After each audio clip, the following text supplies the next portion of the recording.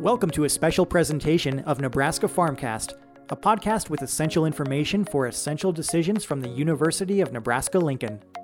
The Nebraska Extension Farm and Ranch Management Team in the Department of Agricultural Economics is dedicated to providing timely news, analysis, decision tools, and publications for Nebraska agricultural decision makers. Each week, our team brings you essential information for your essential decisions in live webinars covering a diverse array of farm and ranch management topics presented by experts from the university, from across the state, and from around the country. This series of podcasts offers audio from these webinars so you can learn on the go.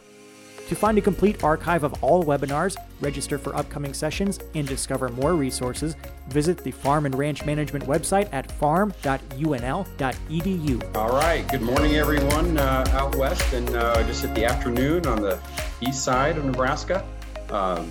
Hello and thanks for joining the webinar.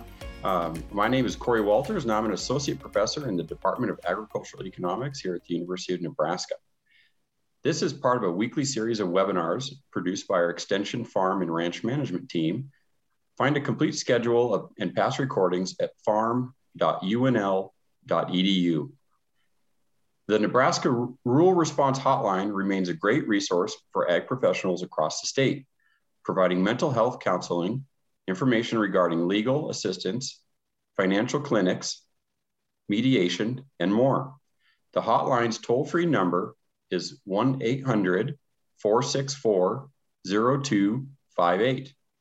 We also have a wealth of resources related to stress and wellness at ruralwellness.unl.edu. Wheat is just emerging from dormancy and growers are getting their first look at how the crop fared through the winter months. Wheat fields planted behind fallow emerged in the fall and have established well. Depleted soil, water, and dry conditions have slowed the wheat emergence in fields that have been continuously cropped. To discuss more about the state and economic viability of winter wheat, we have a number of guests from different disciplines joining us today. First, we have David Peterson, Area Claims Manager with Rural Community Insurance Services. Thanks for joining us, Dave. Thanks for having me, Corey. You bet. We also have with us Catherine Fields, an assistant professor in agronomy and horticulture here at UNL. Morning, Catherine. Hi, thanks for having me today. Awesome. And I think soon we'll have Cody Creech, a dryland cropping specialist with Western Nebraska Extension here in a short time. So to begin with, David, please give us what you see going on out there in winter wheat. Well, the conditions are no big surprise. It's pretty dry. We've had some moisture this spring, not in abundance, but enough to at least give us some hope. It started off dry, getting dry last summer. We had pretty decent moisture in the spring of 2020. And then throughout the summer, it just continued to spiral down as far as the amount of precip we were getting. And then through the winter, it's been continuing to be dry. We did get pretty much in my area, I've got actually northeast Colorado and the panhandle of Nebraska, a little southwest Nebraska. And over my area, it's been pretty dry. Northeast Colorado, it was drier earlier than it was in the panhandle. But we did get enough moisture last fall for most people to get their wheat in the ground and get it up. We are seeing some claims come in where the wheat didn't flourish, didn't come up real well, spotty. Some of it's just has some bare spots. Some of it, the wind was hard on it. We had a windy winter. So it has not been good wheat weather. And in some ways, it's kind of amazing how good the wheat does look. It's greened up with the moisture we've gotten. It's not growing much because it's been so cool. But when the temperatures will warm up, at least they always have. So we just figure it'll do that again this year.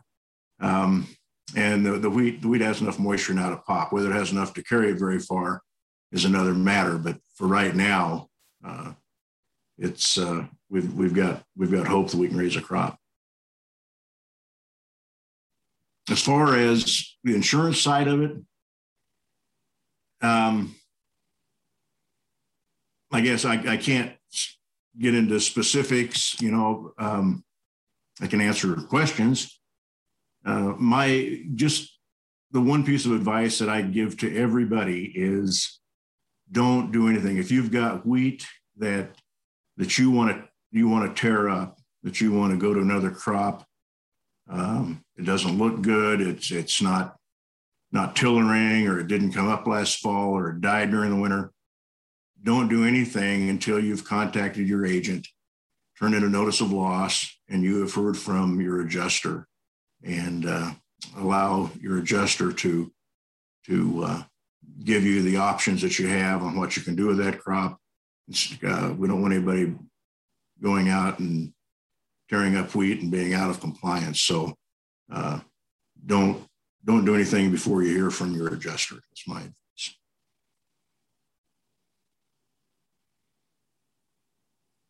That's I guess that's all I can think for opening, Corey.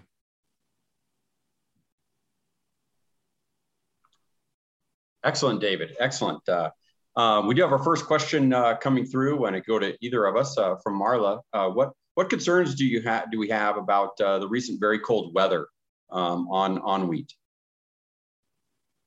Nothing right now. In my part of the world, I can't speak for other parts of the state. I know, if you go back farther east, their wheat's probably ahead of ours, but I doubt much.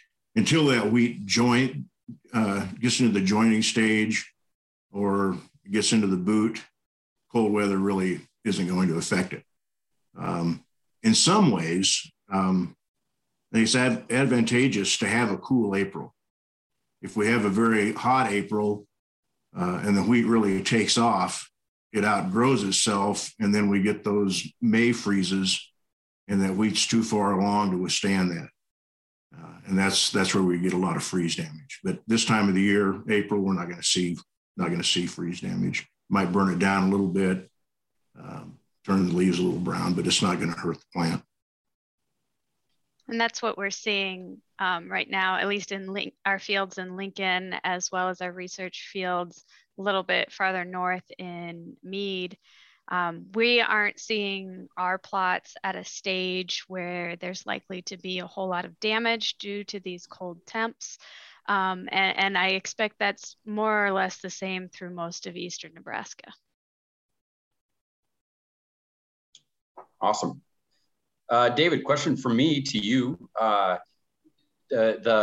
In wheat, the quality losses adjustments have been a contention point in the past. Is there any new updates on any of that process? With falling numbers, anything there to report or discuss?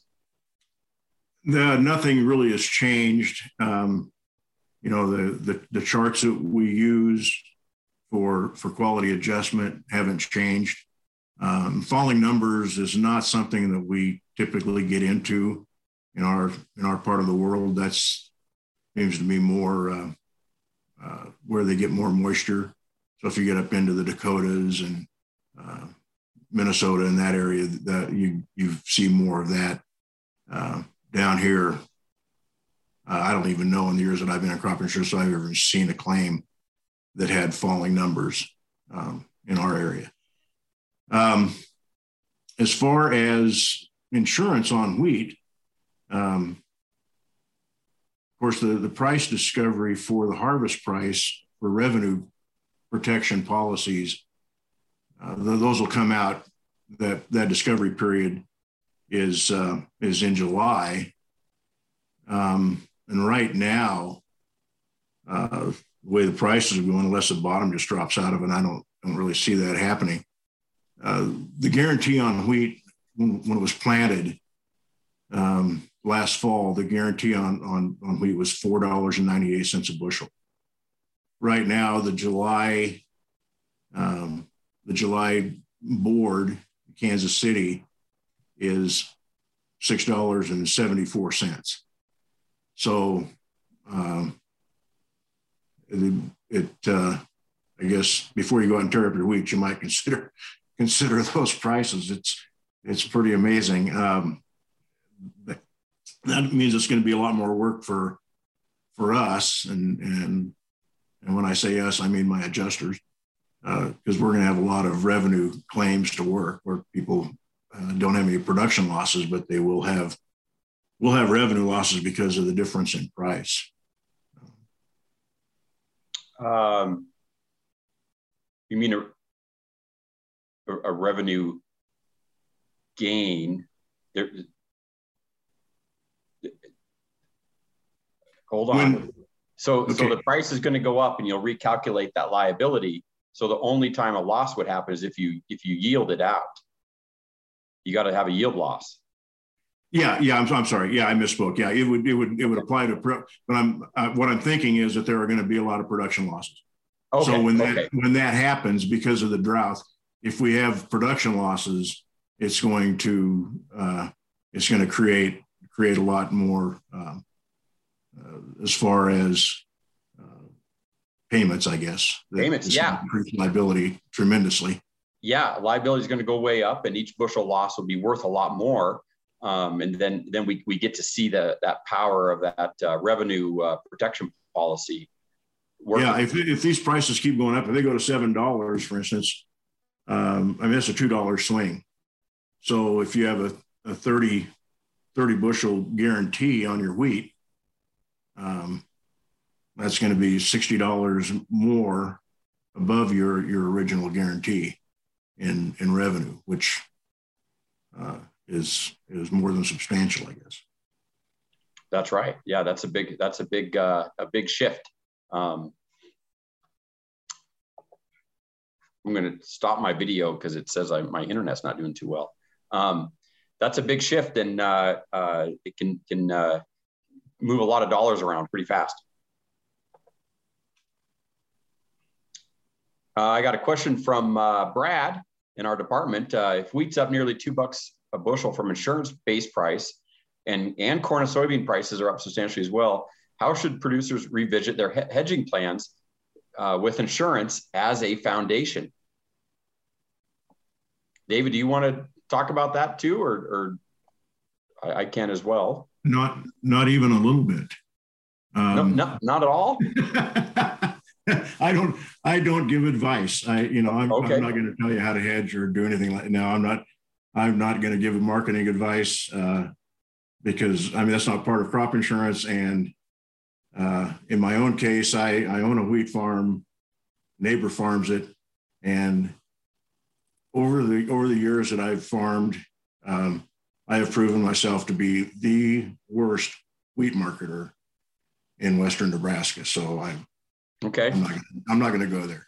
Okay, I'll jump into it. So I would say whatever you were doing, David, as a wheat marketer, you're okay because you're still here today. We oftentimes mess up our marketing with we mess that up with our goal with achieving goals and objectives. And if you're still farming the following year, you survive those rare financially devastating years, you're doing the right thing. If you're missing the high in the wheat market, fine.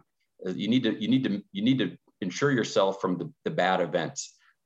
There's in years like this when the prices are really volatile, going up, you have to enjoy the process and can't second guess selling something and then watching it keep going up. You break your sales up, you sell into it, and you enjoy it. And you don't try to find the high. You won't find it. And you're going to meet your goals and objectives for this year to get into next year. It's a heck of a lot better to be here than seeing, low $3 wheat or something like that. So I'd say it's a good place. I've often thought about, and Brad, we should always.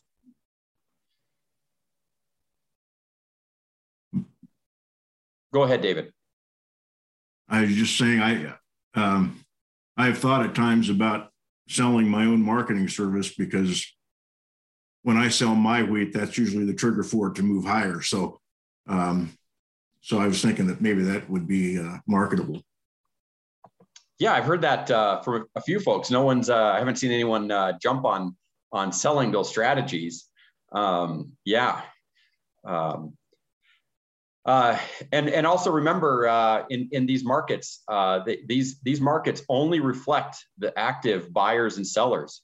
So if you're a wheat grower out in Western Nebraska and you're walking through these weather conditions and everything going on, probably not too enthusiastic selling, watching this weather. So maybe that's what's also holding this thing up, or allowing it to go up, is there's not a lot of selling from actual hedgers on this thing. The stuff I've read, there's a lot of outside money in this thing. So it's pretty cool.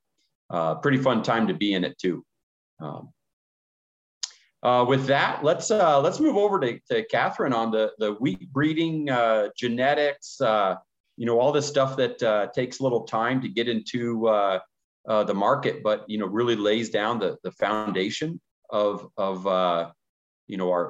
growing wheat, and is if we don't have a good foundation, then man, things get bad ugly. So Catherine, welcome to UNL, and yeah, glad you're here with us today. Well, thanks, Corey. As you mentioned, I am the new small grains breeder for the University of Nebraska. I am succeeding our longtime breeder, Steve Benzinger, who's been here for 35 years, has done an outstanding job producing high yielding, high quality wheats for Nebraska. And so I'm really very excited to continue his legacy here. I was a grad student in the program and did my PhD work looking at nitrogen use efficiency, phenotyping methods, trying to identify ways that we can develop wheats to more easily to use the fertilizer we apply much more efficiently. That in itself is going to help the farmer's bottom line. And so now that I'm taking over the program, we're really looking at what are the new tools, the new methodologies that we can use in wheat breeding to really continue to deliver that product to our producers. The really unique thing about Nebraska is we have such a wide range of environments that we have to breed wheat for. So we have the higher rainfall areas in eastern Nebraska, and then moving west, we lose rainfall as we keep moving west. So we really need to consider different things as we breed varieties for these areas. And every once in a while, we do find wheats that can perform well across Nebraska, but more often what we find are things that are kind of regionally adapted.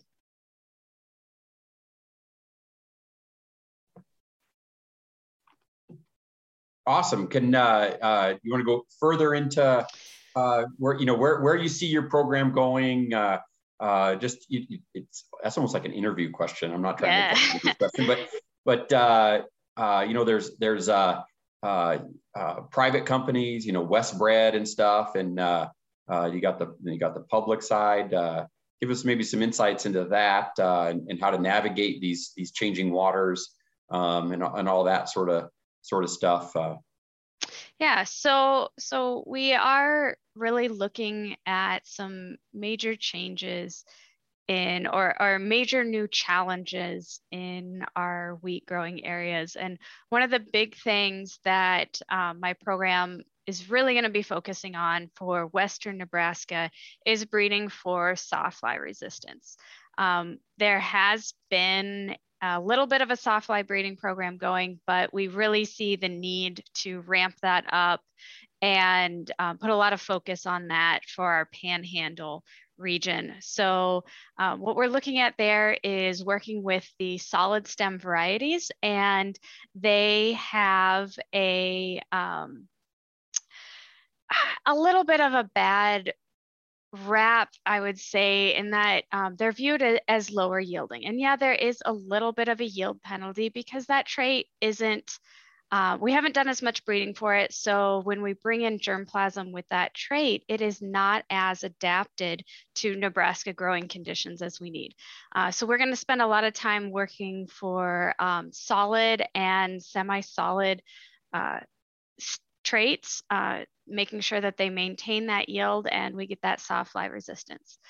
For the other side of the state, with a little more rainfall, we really have to consider the disease packages that we're breeding for. So we really focus a lot on the rust, leaf rust and stripe rust are the big things. Our germplasm has a lot of stem rust resistance. So we don't see a lot of stem rust in the US, which is great, and we want to keep it that way. We have been dealing with a lot more challenges from stripe rust, as well as we're seeing more issues with Fusarium head blight. So that is a real quality problem. The fungus produces a vomitoxin that can be in the grain. So one of the high priorities for Eastern Nebraska is really working on that Fusarium head blight resistance. But considering all of the state, one of our main goals is really to leverage our new genetic tools as well as improve statistical tools to help us leverage that environmental variation that we see and help make better decisions within the breeding program to really produce wheats for those regions. Awesome. And you're gonna add all that in there and increase yields by 20-30%? A girl can dream. That's right. You never know what you find. Yep. We're really looking forward to getting out there this season, getting out to the field days and seeing how lines are doing throughout the state. Awesome. So everyone will have a chance to meet you and interact more with you at the field days. Yep. I will be out. Awesome. We do got a question here from Sandra Wood to you, Catherine. What breeds do you recommend for Box Butte County? All right, Sandra. So I'm going to beg a little bit of ignorance here because I've been out of Nebraska for the last 5 years. And I just started not even 2 months ago. And I wish Cody were here, and he's must have gotten held up in another meeting because he is one of the coordinators for the state variety trial along with Amanda Easterly. And they really have the most up-to-date information on released varieties from all of the breeding programs in the region that can help you make those variety decisions. I really encourage you to check out the state variety testing program website, and we can probably even put that in the chat for you. I can see if I can find that online. And you can go in there and explore all the data from last year's state variety program, as well as, I hope to see you at the field days and we can really address that question better there. Awesome. So I've not seen anything from Cody yet. So with that, Ryan, if we could open this thing up to let the attendees speak if they'd like, if they have any questions for Catherine, David, or I, and open it up to just more of a discussion with everyone.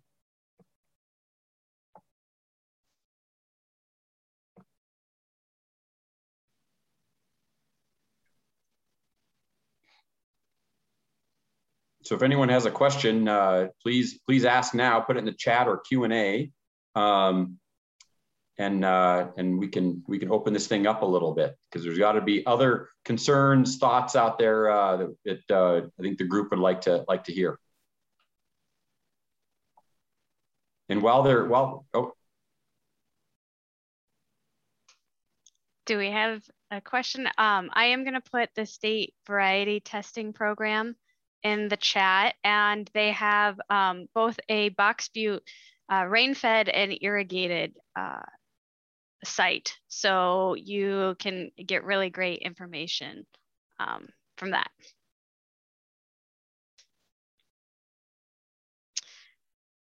All right, a question about spring wheat breeding. So that is part of the state variety program. And I think right now they are testing lines from SDSU, I think NDSU, as well as a couple of the companies. And so that's something we're going to keep an eye on. And I was previously up at Minnesota where I worked a little bit with the spring wheat breeding program there. So I have a little bit of experience with that program.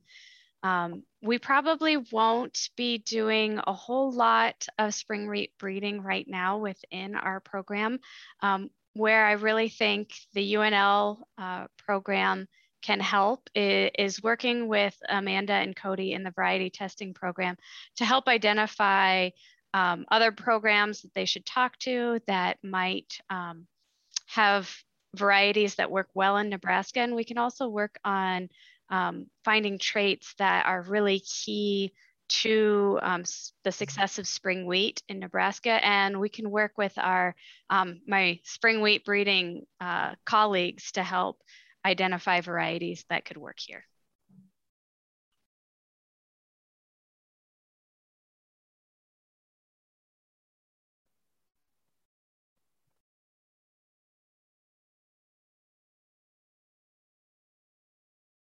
David, any questions for Catherine? Sorry, Corey, I didn't catch what you said. Oh, sorry. I was asking if you had any questions for Catherine. No, not really. I guess, you know, when I was farming, I always kept up on the wheat varieties, and anymore, I'm sorry to say, I've kind of out of touch in that area. And the varieties that I used to plant probably been put on the ash heap some time ago. Okay. I know there's a lot of Clearfield wheat going in, but being planted out here. Yep. And that's another big focus of our breeding program is making sure we are releasing Clearfield varieties. And we also have a coaxium breeding program in the pipeline. So those varieties are a few years out because it's a very new program, but we're really excited by what we're seeing. I know that the Clearfield varieties, you know, for a while, I mean, they were great for weed control for jointed goat grass and cheatgrass were always a problem with wheat. But the yields weren't there. But they've done a tremendous job in those breeding programs to make those yields. They've risen a lot in the Clearfield wheat, and a lot of times I think it's hard to tell the difference at this point. Yeah, that's a great point. Whenever we're adding a new trait into the breeding program, our first release is probably with that trait is probably not going to match some of our older varieties because we really have to make sure that it is well adapted to our growing conditions. And it usually takes some time to do that. So usually the first couple generations might not be everything that we want, but we've got that trait in there. So that's really important to get those traits out to farmers as fast as we can. And then that's the job of the breeding program, is to make sure that we catch up and are hitting all of those yield goals, those quality goals, all of the metrics that we need to hit in those varieties. Awesome. We got a couple questions coming in. We got one here. When is the best time to decide whether to abandon wheat for another spring planted crop? When will we have a better estimate of yield potential in wheat given current conditions and cold damage? Well, that's a good question. From the insurance standpoint, the way we work those claims, these early claims, is we go out and appraise the wheat as it is today. I know one of my adjusters called me last week and said that an insured that he talked to was concerned about test weight issues at harvest time. And it's not something we can deal with until harvest time. Nobody's got a crystal ball. We don't know what that wheat's going to be like next week, let alone what it's going to be like in July. So, all we can do is look at the wheat today and give you your options, tell you what the appraisal is today. If you want to tear it up and plant another crop, that's certainly your prerogative to do that. But I guess what I would caution against is getting too excited about planting another crop, because if you lost your wheat crop, it's because of drought. And I have never found a crop that didn't need some moisture to grow. So, you might just be throwing good money after bad if you go down that road. I know it's tempting, and I know it's, our reaction usually is to do something, but sometimes doing nothing will be more advantageous to you, especially with the price increase that we're seeing. Something to look hard at before you start spending more money. The good side is, if you do, if we did get some moisture, your wheat crop is pretty iffy, you don't have a lot out there, and you want to tear it up and plant millet, I'm going to assume that millet's going to be pretty valuable again this year because of the continuing drought that we saw last year. So may not be a bad option if we have enough moisture to make it viable. Awesome. Thank you, David. We've got another question. Given the weather, do you recommend adding more nitrogen at this point? And also, given that this nitrogen has increased in price. And this looks like one maybe more for Cody, who wasn't able to join us today. But I would, not knowing how the wheat's looking, at each individual location, that's going to be a timely, like David said, the price is up. It's worth more, but I don't see what it looks like at the current point. So that's tough to answer. As a producer, not from an insurance standpoint, but in a dry year, it's very easy to over apply in and cause that wheat to burn up faster than if you don't. So I would approach that very cautiously. Excellent. We got another one here to all of us. Are wheat acres in eastern Nebraska increasing?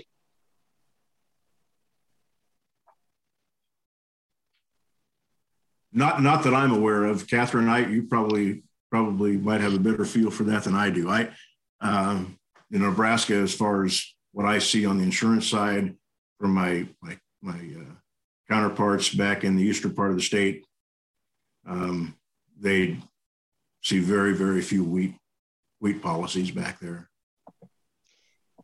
Yeah, I would say that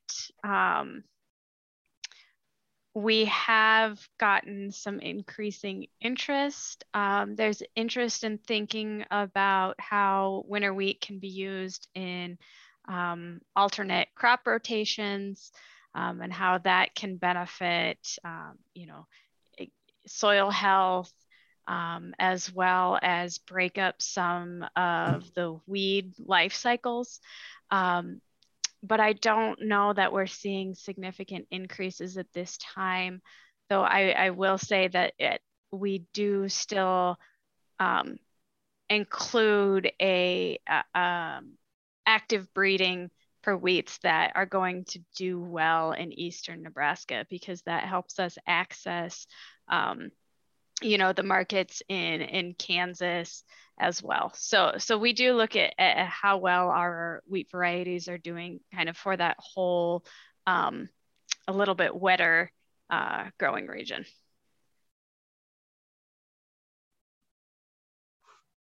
It's hard to convince people to grow $7 wheat, 100 bushel $7 wheat on irrigated ground when they can grow a 250 bushel $7 corn on irrigated ground. That's a tough sell.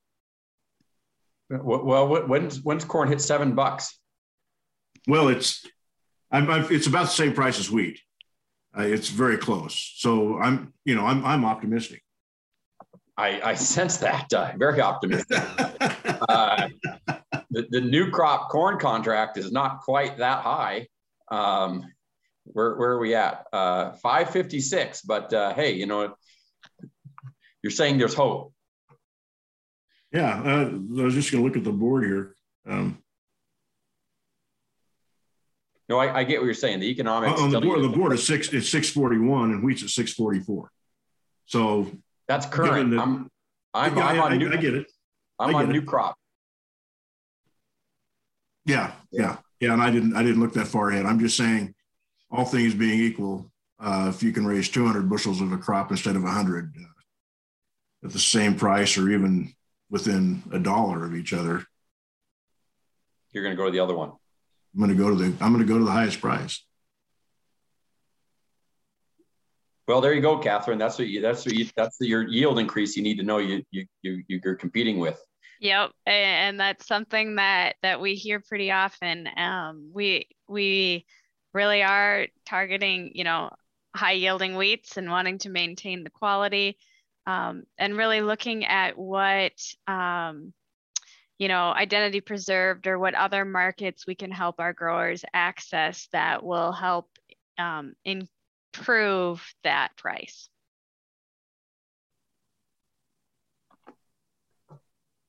Awesome.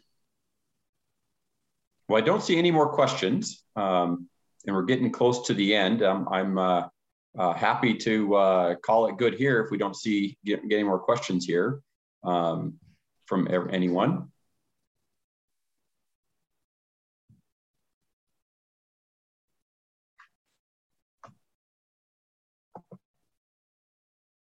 I think might have one here. Gary? See your hands up.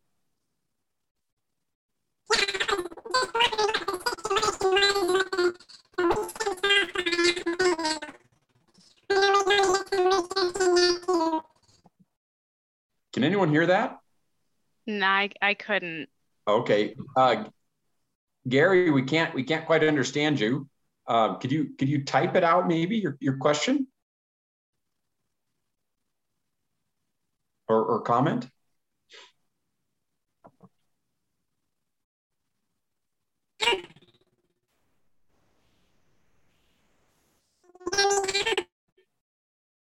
I'm still getting a weird sound.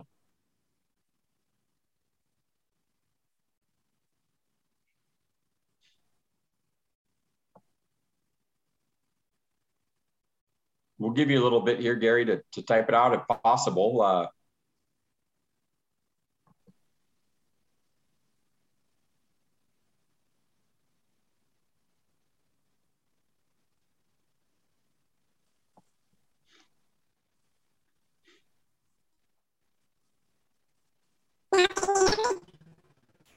Yeah, it's still. I'm sorry, the internet connection is just not very good. I'm still getting just odd sounds.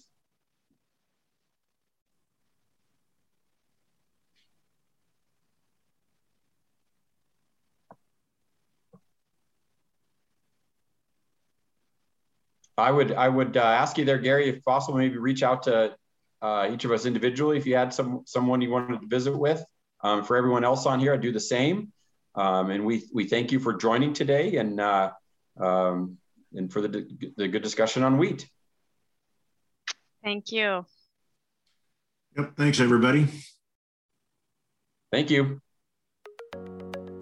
Bye-bye. This has been a special Nebraska Farmcast presentation of Extension Farm and Ranch Management in the Department of Agricultural Economics at the University of Nebraska-Lincoln. To view or listen to more archived webinars, register for upcoming sessions, and discover more timely news, analysis, decision tools, and publications to guide your decision-making, visit farm.unl.edu.